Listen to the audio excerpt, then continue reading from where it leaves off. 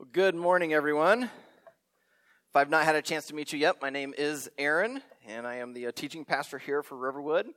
However, I almost didn't get to become a pastor because my father-in-law tried to kill me. It was in December of 1993. Leanne and I were engaged, and her family had this little tradition of every Christmas going to Colorado to go skiing. And so because I was joining the family, they invited me to come with. So I jumped in the Wojciechowski van, and we headed off to Colorado with Leanne's parents, Leanne, myself, and then her oldest sister and brother-in-law. We head off to Colorado, and right about the time we crossed the border from Kansas into Colorado, Leanne's mom starts saying she doesn't feel well. And pretty soon, she's pretty convinced she has the flu. And by the time we get to the cabin, Leanne starts saying, I don't feel well. And sure enough, she also ends up with the flu. And so that night, Leanne and her mom took turns visiting the restroom, having a horrible night's sleep. And this was a big bummer because the next day they said, we're not going skiing. Now, you have to understand, this is my first time ever skiing. Well, that's not totally true. I went down a hill in Omaha, Nebraska, where you basically learn how to snowplow. It'd take you like 30 seconds, and then you're back up. That's not skiing. All right, so this is my first time in Colorado to go down a mountain, and my ski instructor is going to be sick at the cabin. And I am really, really bummed, which means that my new ski instructor becomes my father-in-law. And he did not really want to take the time to help this newbie learn how to ski. He lives in Kansas. He's dying to get on the mountain and take off and go, not teach some rookie how not to die. So we go on the greens. Those are the bunny slopes, the easy ones. And he's trying to teach me. A couple times down, he's like, you're good. You got it. Let's go. So my third run ever, I come up to a blue, which is your medium level, but it's heavily moguled. And it's at this point, I'm starting to think, I think this guy is trying to injure me. So we kind of end around lunchtime. We head back to the cabin because we want to go and see just how Leanne's mom and how Leanne are doing. So we end up going back to the cabin. Mom's not doing better, but Leanne says, I think I'm good. I'd like to come skiing. So we head back to Wolf Creek Lodge. This is down in southwest Colorado. And it's a small little resort. And they had one big lift that went all the way to the top of the ridge. And we decided that afternoon we were going to go up it. So I'm sitting in this chair. I'm sitting next to Leanne. Next to her is my father-in-law. And we get to the top. And all of a sudden, my father-in-law, instead of heading to the right towards the blues, he suddenly heads left. And about this time, some clouds are starting to roll in. And pretty soon, here we are at the top of this ridge. And you can't even see 10 feet in front of you. We go out along the ridge, and all of a sudden my father-in-law says, this is it, let's go. And poof, he disappears into the cloud. And I realize he's just led us to a double diamond black. And it's at this point I know he's not trying to injure me. He's truly trying to kill me. He clearly does not want me to marry his daughter. All right, now, it's not true. My in-laws are awesome. They love us deeply and dearly. They've been some of our biggest fans and supporters in planting this church. But at that time, 4 or 5 years ago, I wasn't so sure. I just didn't know this guy. Next day, the clouds cleared out, and it was actually Christmas Day itself. And on Christmas Day, no one goes skiing. And so we felt like we had the whole place to ourselves. I mean, literally, you could come down the mountain, roll right up to the lift, and you're right back on, and you're taken off again.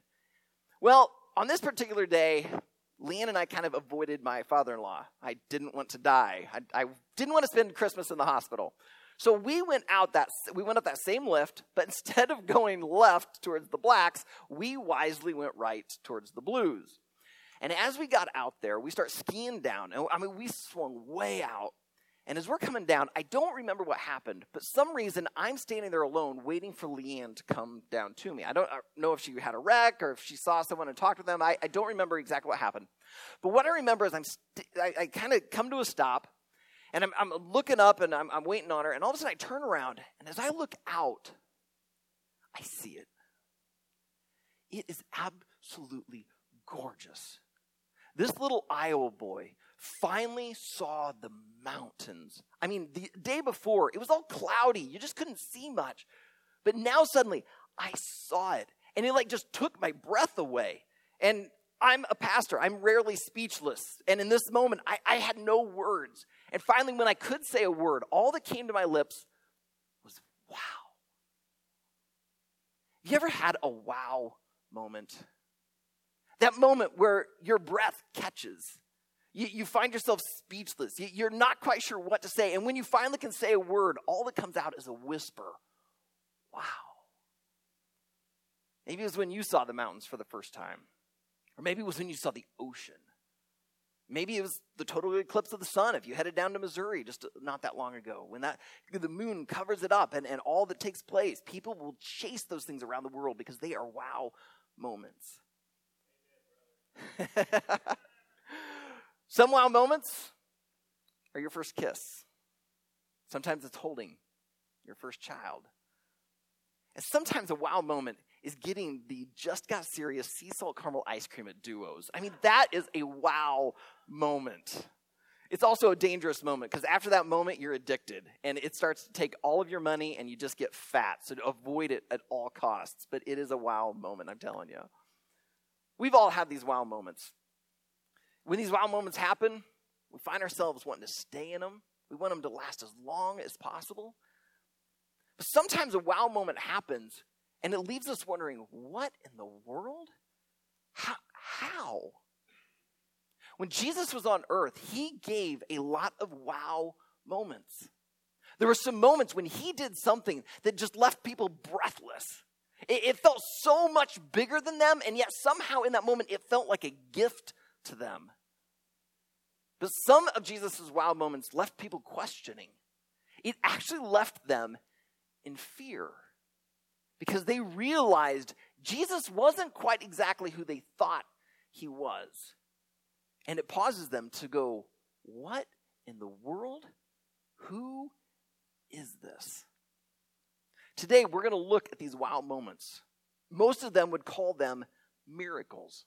And as we look at the miracles of Jesus, we're going to see the kind of reaction that these miracles get. But as we look at the reaction toward his miracles, I think we're going to discover just what it means to follow Jesus and what these miracles should mean to us living in 2017. So if you brought a Bible, go ahead and open it up to Mark chapter 4. Mark chapter 4. At Riverwood, we don't care. Did I just blank out?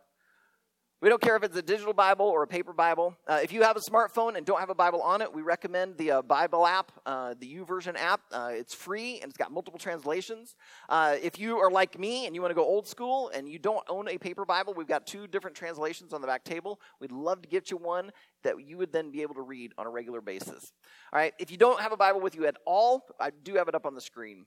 Last week, as we looked at the message of Jesus, we were in Mark chapter 1. And so I spent a little bit of time explaining exactly who the author was, John Mark. So I'm not going to recount that today. If you missed last week's message, you can go online and listen to that and learn a little bit about the author, John Mark. But today we come to Mark chapter 4, and rather than skip around to look at a bunch of the miracles of Jesus, I want us to center on this one particular because I see the reaction of the disciples in it, and I think it shows us a lot so that those of you who think of yourself as a Jesus follower can look at it afresh. All right, so let's look at Mark chapter 4, starting in verse 35. Mark 4:35.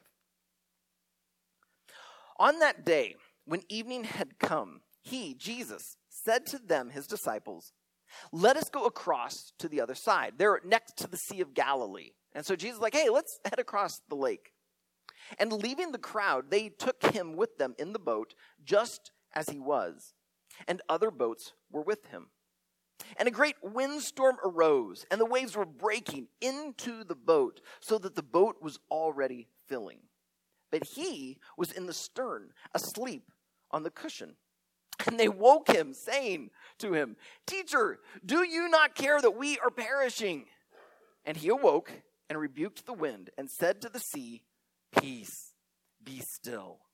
And the wind ceased, and there was a great calm. And he said to them, "Why are you so afraid? Have you still no faith?" And they were filled with great fear and said to one another, "Who then is this, that even the wind and the sea obey him. So Heavenly Father, as we come now to study the scriptures, I pray ultimately you would be our teacher. This room is filled with people who have all sorts of different stories. They're in all sorts of different places spiritually. Some of them are questioning. Some are seeking. Some have been following you for a long time. Some have followed you, and yet they feel very, very dry. And I pray that today would be a wow moment. That today, as we look at the miracles of Jesus, you would do something in each of us, and you'd help us to recapture awe of God. And as you do this, you would get the glory as we find this joy in following Jesus.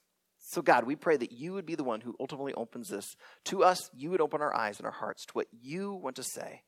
So use me, but ultimately, Lord, I ask that you speak in your way to your people. In Jesus' name we pray. Amen.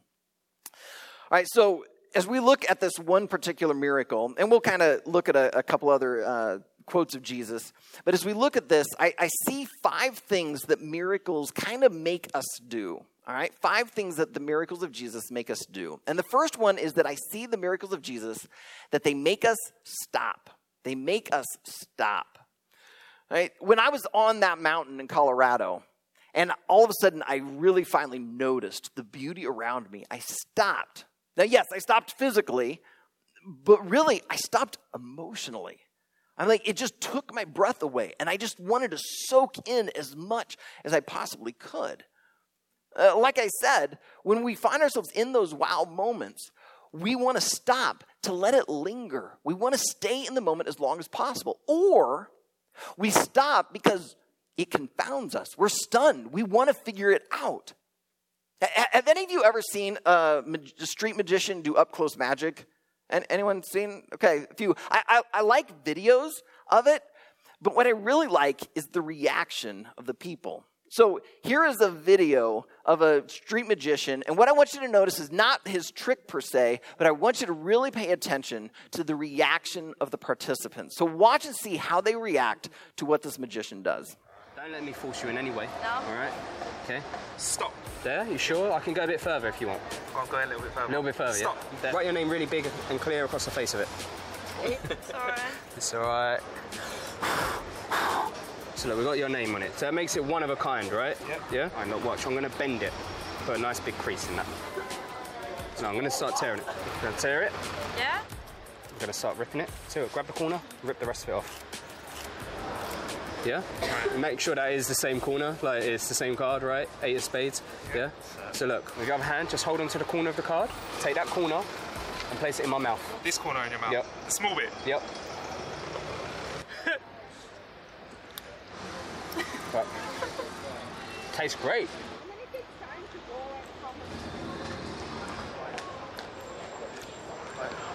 Yeah?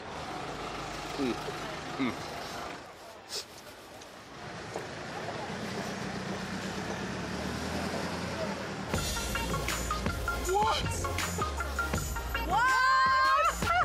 No! I hate it. It's not even wet. What? How did he eat a piece of card, chew it up, and then stick it back onto my card that I'd written on? All right, now, other than being slightly gross with the card in the mouth and all that, I love their reactions. I mean, they're like, what? No way. Like, if you go online on YouTube and you watch some of these things, you'll see people like, whoa, okay, whoa, no, I'm out of here. Like, they kind of freak out. That's a little bit of what the disciples are doing in the boat. Jesus, when he stops the storm, he stops them. They find themselves stunned, like, what just happened? It's like they just watched a street magician, like, what? How in the world? You see, these guys, they've grown up Jewish. They've studied the Torah. They know the Torah, which we know as the Pentateuch, the first 5 books of the Old Testament, Genesis, Exodus, Leviticus, Numbers, Deuteronomy. As they study the Torah, the law, in that is Genesis. And in Genesis, it records how God creates the heavens and the earth. And God created the sun to put in the sky. He sends the rain to water the earth. And God also says throughout the law, if his people would not follow him, then he would withhold the rains and the crops could not grow. These Jewish boys in the boat, they also know the story of Joshua in Joshua 10, where God keeps the sun in the sky. Their God is the one who's in control of nature. They weren't like the Romans and the Greeks who followed a sun god or a rain god. No, they followed the God, the one and only God, the creator of heaven and earth, the one who could control nature. And suddenly, this guy in their boat stands up and says to the wind and the waves, "Peace, be still." He controlled nature. He did something that only God can do, and it causes them to stop. They say, "Whoa, who is this?" But also in that moment, they come to the second thing that I see miracles sometimes doing. They make us fear. They make us fear. Notice there in, let's read it. Mark 40 and 41. He, Jesus, said to them, his disciples, "Why are you so afraid? Have you still no faith?" And they were filled with great fear and said to one another, "Who then is this that even the wind and the sea obey him?" You got to realize that at this point in the book of Mark, the disciples have started to hang out with Jesus, but they don't know him super, super well yet. They've heard him teach quite a bit, and they're really, really impressed. And I suspect they're thinking that he's a great prophet, even wondering if maybe this is the Messiah. They've also seen him do some healings. And I don't know about you, but that would be a wow moment to me, to see him actually heal someone. But the thing is, God had been sending other prophets who would bring the word of God and teach great things. Some of these prophets even brought healings to people. And so while they would be wowed by it, they wouldn't be afraid because of these miracles so far. But the one in the boat is different. These disciples actually have two levels of fear in the story. The first is because of the storm. You got to realize that some of these guys were fishermen. They grew up near the Sea of Galilee. They're used to storms like this. They've probably had to manage their boat through them. This tells us this storm is really bad. For these guys to freak out, this means this looks really bad for them. They think they're going to die. I've got a friend named Sarah. Actually, her husband Tim and Sarah, they've been big supporters of Riverwood. And she grew up in Parkersburg, Iowa. Some of you might remember that in 2008, Parkersburg had an EF5 tornado blast through the community. At my part-time job at Meyer Pharmacy, I was actually just there on a delivery. And you literally can see the path of the tornado. If you haven't been to Parkersburg, if you go there, you can see the old section and the new section that's been all rebuilt. You can tell exactly where that tornado went. Sarah tells me that her parents were at home when the tornado came. They heard the sirens, and so they headed down to the basement. And then they heard the wind, and the whole house starts to shake, and they get into a corner of the basement. And pretty soon, the tornado is passing right over, ripping the house off the foundation. Stuff is flying everywhere in that basement. And they are clinging to each other, crying and praying at the top of their lungs, "God, help us." I cannot imagine that level of fear. That is the level of fear that these disciples have in the storm. It's great. They think they're going to die. And this great prophet, who they've been hanging out with for a while now, is asleep in the boat. And they wake him. "Don't you care that we're going to die?" Like, if he's a great prophet, maybe the prophet can call out to God, "God, would you stop this storm?" That he'd pray alongside of them. But no, Jesus stands up and he doesn't cry out, "God, we could use a little help here." No, he just says, "Peace, be still." And the wind and the waves obey. The storm stops like that. Suddenly, these guys realize, we're not just in the presence of a great prophet. We might just be in the presence of God. And it brings them fear.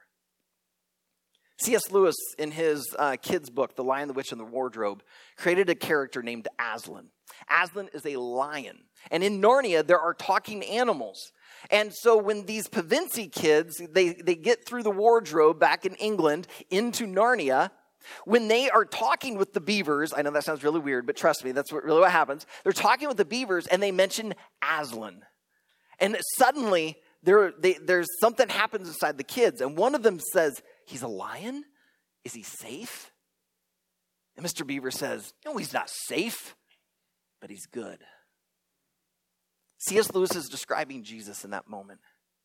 Jesus, we often think is meek and mild and super safe. No, he's God. He can control the weather. So he's not safe, but he's good. And that's what the disciples end up coming to learn. So the miracles of Jesus make us stop, and they also make us fear. But then that fear leads us to the third thing, that they make us listen. The miracles of Jesus make us listen. I mean, think about it. Do you think that after this moment in the boat, when Jesus says, hey, I want to tell you guys something, they're like, forget it. Or when he's teaching the crowds and he starts saying something, do you think they're in the back going, oh, that's a really interesting concept. I'll have to give that some more thought. No, they've seen the guy stop storms. They're listening. Jesus has earned the right to speak into their life. And so when Jesus is going to say something, they are all ears. They are now going to listen like never before.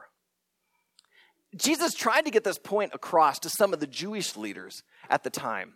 There's a conversation that takes place in John chapter 10. If you know where John 10 is, feel free to flip there, but otherwise don't worry about it. I'll have it on the screen and we'll be back in Mark in a moment. But John chapter 10, Jesus is teaching, and he says basically that he and the Father are one. In a sense, he's equating himself equal with God, claiming to be God. And the other Jewish leaders, they see this as blasphemy. No man can be God. So they start to pick up stones to try and kill him. And Jesus responds to them and says, guys, for which of these good works that I'm doing are you trying to kill me? And their response is, well, we're not trying to kill you because of the good works. We're killing you for heresy. You're saying that you're God. And here's how Jesus responds. John 10, starting verse 37. If I am not doing the works of my Father, then do not believe me. But if I do them, even though you do not believe me, believe the works, that you may know and understand that the Father is in me, and I am in the Father. In other words, Jesus is saying, my works, my miraculous deeds, these miracles that I'm doing, even if you don't believe what I teach, at least look at the miracles and realize he has to come from God. Maybe it's because he is God. These miracles give him a right to be heard. He's saying, guys, even if you don't believe what I say, see what I do and realize you should listen. Because his disciples learned that. I mean, they'd heard him already teaching in Mark, 2 and 3. But when they get to Mark 4 and suddenly he stops a storm, okay, we're listening. So the miracles of Jesus should also make us listen. But then fourthly, the miracles of Jesus should make us worship. The miracles of Jesus should make us worship. In the boat, Jesus stops the storm.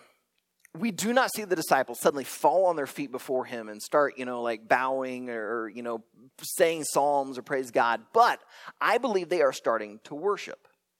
You see, the word worship means to ascribe worth. And in that moment, they now see that Jesus isn't just some great prophet, but that he can control the weather like God himself. And it causes them to realize he's incredibly powerful. He's bigger than we expected. Maybe he's worth more than we thought. And they actually begin to ascribe worth. They're beginning to worship. That's why, before I get to that, let me say this. This miracle here in Mark 4, this is a big one. All right? I mean, don't get me wrong. I think a lot of his other miracles are cool. Causing shriveled hands to suddenly become good. Putting mud on a blind guy's eyes and suddenly he washes off and he can see. Feeding 5,000 people. I mean, those are wow moments. Those are cool. Those are powerful. But stopping a storm, I mean, you got to admit, that's pretty big. But it's not even his biggest. Jesus' biggest miracle is when he prophesied that he would die and rise again from the dead. He said, no one can take my life. I lay it down willingly, and then I can take it back up willingly. And then he did it. When Jesus was hanging on that cross, the disciples watched. They saw him get pierced with that spear up into the side. They saw him come down. He was dead. Romans were great executors. They wouldn't let someone just off the cross and they just kind of swoon and fall asleep. They made sure he was dead. The disciples knew he got put in a rich man's tomb, and it was sealed, and it was done. It was over. These guys were depressed. They're hiding. That's why when on the third day, Jesus appears to them in the flesh, now they know he's not just a great prophet. He is God. That's why in Matthew 28, as Jesus is getting ready to ascend to heaven and he's getting ready to give them his last words, the Great Commission, he brings them to the top of this mountain and he says to them, not what he says to them, but notice what they do. Matthew 28, verse 17. And when they saw him, so when the disciples saw Jesus, they worshiped him. They had just witnessed the greatest miracle that had ever happened in history. They realized he was God, and so they worshiped him. And that's what leads us to the fifth point, that these miracles of Jesus, they make us realize that he is God. Jesus is God. When the disciples were in that boat and they were asking that question, who is this? I think they were asking it because they just saw him control weather. And in their Jewish minds, only God can do that. And yet this guy just did it. Is he really God? And Jesus tries to teach his disciples to help them understand it's true that he and the Father are one. And so this whole conversation in John chapter 14 starts taking place between Jesus and his disciples. And Jesus would teach just a moment, and then one of the disciples would say something. So Jesus is going to clarify. And this is where some of you will know this verse. It's this famous sentence where Jesus says, I am the way, the truth, and the life. No one can come to the Father except through me. But Philip has to speak up. He's like, Jesus, just show us the Father, and that will be enough. And I think in that moment, Jesus kind of gets his little smirk, he cocks his head a little bit and looks at Philip and is like, dude, you don't get it, do you? Like, I and the Father are one. Like, if you've seen me, you've seen the Father. You've already seen the Father because you see me. And so Jesus decides to punctuate his point. And it's in John 14, verse 11. So here is, he's speaking to Philip, but the other disciples are right there listening in. Jesus says, believe me that I am in the Father and the Father is in me, or else believe on account of the works themselves. As these guys could think through all of the time with Jesus and realize all of the works that he did, including standing in a boat and saying, peace, be still to a storm, it should help them realize that he is God. That's what these miracles do. The miracles of Jesus should make us stop, should make us realize how powerful he is, it should make us listen, it should make us worship. They should also make us realize that he is God. But can I be honest? Sometimes the miracles of Jesus aren't wow moments for me. I think it's because I've grown up in church my entire life. I've heard these stories over and over and over. I take my faith seriously, so I've read through this thing multiple times. And when you read through something and hear it repeatedly, it slowly begins to develop like a callus on your heart and your mind. And it just doesn't seem to penetrate like it used to. Some of you, when you came in and I said, we're going to Mark 4 and we're going to look at the story of Jesus stopping a storm, inside you're like, oh yeah, I know the story. Because I know that's probably what I would do. And so it just isn't powerful anymore. For some of us, it's just like history. Like, we believe it happened, but it's just so far removed from us. It just seems so distant that it just doesn't wow us. Because we get wowed by the now, but yet that just isn't penetrating anymore. Or some of us, if we're just absolutely honest, we look at a story like this and we say, well, I think the Bible probably has some really good things to say and there's things we can take away, but seriously, Aaron, stopping a storm, that didn't happen. It's fiction. It's a fairy tale. It's mythology. You know, there's things we can learn through it, but it didn't really happen. I don't have time to go into all the reasons why I believe the Word of God is truly a reliable document that we can go and study and that these things really happened. But let me just point out one thing. Notice back in verse 36, it's describing. So Jesus says, hey, let's go across to the other side. And in verse 36, they says, and leaving the crowd, they took him with them in the boat, just as he was, and other boats were with him. Like that doesn't contribute anything to the story. If this is a fairy tale, if this is fiction, why are you throwing in there, and there were other boats with him? Unless this is actually an eyewitness account. Last week, as I talked about John Mark writing this, that much of this was him learning from Peter. Peter would have been there. And Peter would probably be telling Mark, oh yeah, I remember this time. We were down by the Sea of Galilee. And all of a sudden, Jesus says, yeah, let's head to the other side. So we start getting into the boat, and there were some other people around. So they, kind of got into their boats, and we decided to head across. And then this horrible storm came up. Peter's merely recounting what he knew. That's why I think this is reliable. That's why I think this really happened. Because Peter's giving, just miscellaneous details. And yet he gets to the big one. And then Jesus stood up and said, peace, be still. Which means the story really happened. Which means we should be wowed. How do you recapture that wow? I had a chance to go to Colorado a few years after the first time my father-in-law tried to kill me. He's tried multiple times in multiple ways, most of them accidental. But we actually went out to Colorado for a friend's wedding. This was one of Leanne's best friends, Candace. She met this great guy from college, Derek, and he was from Colorado, the Denver area, so that's where they decided to get married. And so Candace naturally wanted Leanne to be in the wedding, and I had been a music major, so Candace asks if I would play piano at the wedding. And so the day of the wedding, we get in the father of the groom's car, and he's taking me and this other musician to the church so that we could practice. And so as we're heading to the church, we're driving again through Denver, Colorado, and I'm looking at these mountains, and I've seen them before, but I'm just still like, oh, these are so gorgeous. And I just spoke up to the father of the groom, and I said, man, do you ever get tired of looking at these? And he pauses, and he looks out his window and says, sometimes they just kind of blend in the background. So when 2 or 3 years after that, Leanne and I ended up moving to Denver, Colorado ourselves, I kind of made a vow with God and myself that I was not going to take those mountains for granted. Because God had pinched them into place. And I was going to allow him to use those to help me to worship him. And I can say for the most part, in the 3 years I lived in Denver, I marveled at those mountains.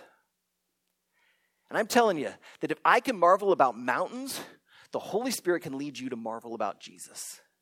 He can recapture an awe within you for who he is and how great he is.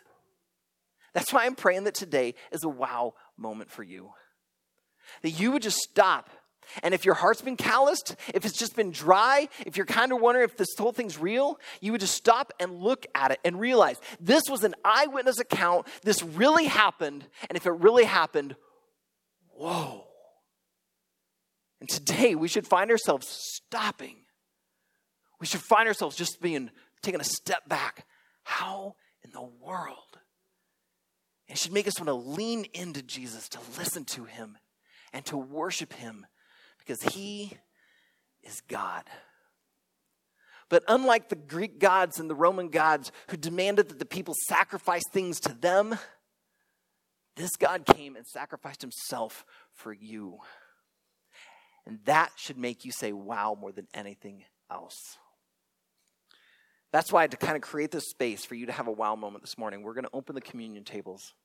If you are a first-time guest with us, I want you to know that this table is open to you on one condition. This table, when we take that bread, we are declaring the body of Jesus being broken for us. And when we pick up that cup, we are declaring that his blood was shed for the forgiveness of our sins. If that is part of your story, if that's the core of who you are, then this table is open to you. But if you're not a follower of Jesus yet, I first want to invite you, come, not to the table, but to come to Jesus. Because really it isn't so much about these elements as it about what they represent. Because these elements remind us that Jesus went to a cross and died for our sin. And if you have not placed your faith in him, then you're missing out. And I want you to have your wow moment. I want you to have the moment where your eyes are open and you realize it's true. That Jesus, God the Son, left his throne in heaven to come to earth, to take on human flesh, to live a perfect, sinless life, but to go and die a sinner's death on your behalf. Because he loves you. And that today you would look up in your mind's eye and you would see Jesus on this cross and realize that's for you. And so because he gave his life for you, today would you give your life now to him? Because he rose again from the dead, performing the greatest miracle of all. And now he wants to perform a miracle in you. The scriptures describe us that when we are not living in Jesus, we are spiritually dead. But when we place our faith in Jesus, God makes us spiritually alive. A resurrection takes place in our spirit. That's the miracle that I want you to experience today. Most people, when their eyes are open to this truth, they just merely express it in prayer. So as we have this time in song with the communion elements, I just invite you to pray something like this. God, I realize that I am a sinner, but you died for my sin, and so it is now forgiven. And so because Jesus, you gave your life for me, I now give my life to follow you. Would you lead me to follow you through life because you are God? So I'm going to invite you to come. At any time during these next two songs, you can come to the table. If you want, you can bring the elements back to your seat, or you can partake of them right there. If you want to wait and do it together as a family, I invite you to do that. Or if you're just ready to come, I invite you to do that as well. Do not do this out of rote duty. Do this because this is a wow moment. Because Jesus' miracles show us that he is God. He's worthy of our worship. So let's do this in remembrance of him. So Father, I just pray that right now in the midst of this place, your Holy Spirit would be working in the hearts and minds of your people. Pray for anyone here who has not given their life to you, that today would be their birthday, the day that they surrender their life to you and you make them spiritually alive and they get to have that wow moment. It may not be expressed in their feelings, but it would be expressed in their spirit. So God, I pray for new birth today. I pray also for anyone who's struggling. They've been struggling with you. You've seemed so distant. They wonder why you're silent, why things have gone cold. And I pray that today would be a breakthrough. It'd be a wow moment. They would realize that you, Jesus, have the power to stop storms. You also have the power to stop them. So God, I just pray right now in this holy moment, you'd help us to stop, to see you for who you truly are, and that would lead us to worship. So Father, we come to the table now to take of these elements in remembrance of you.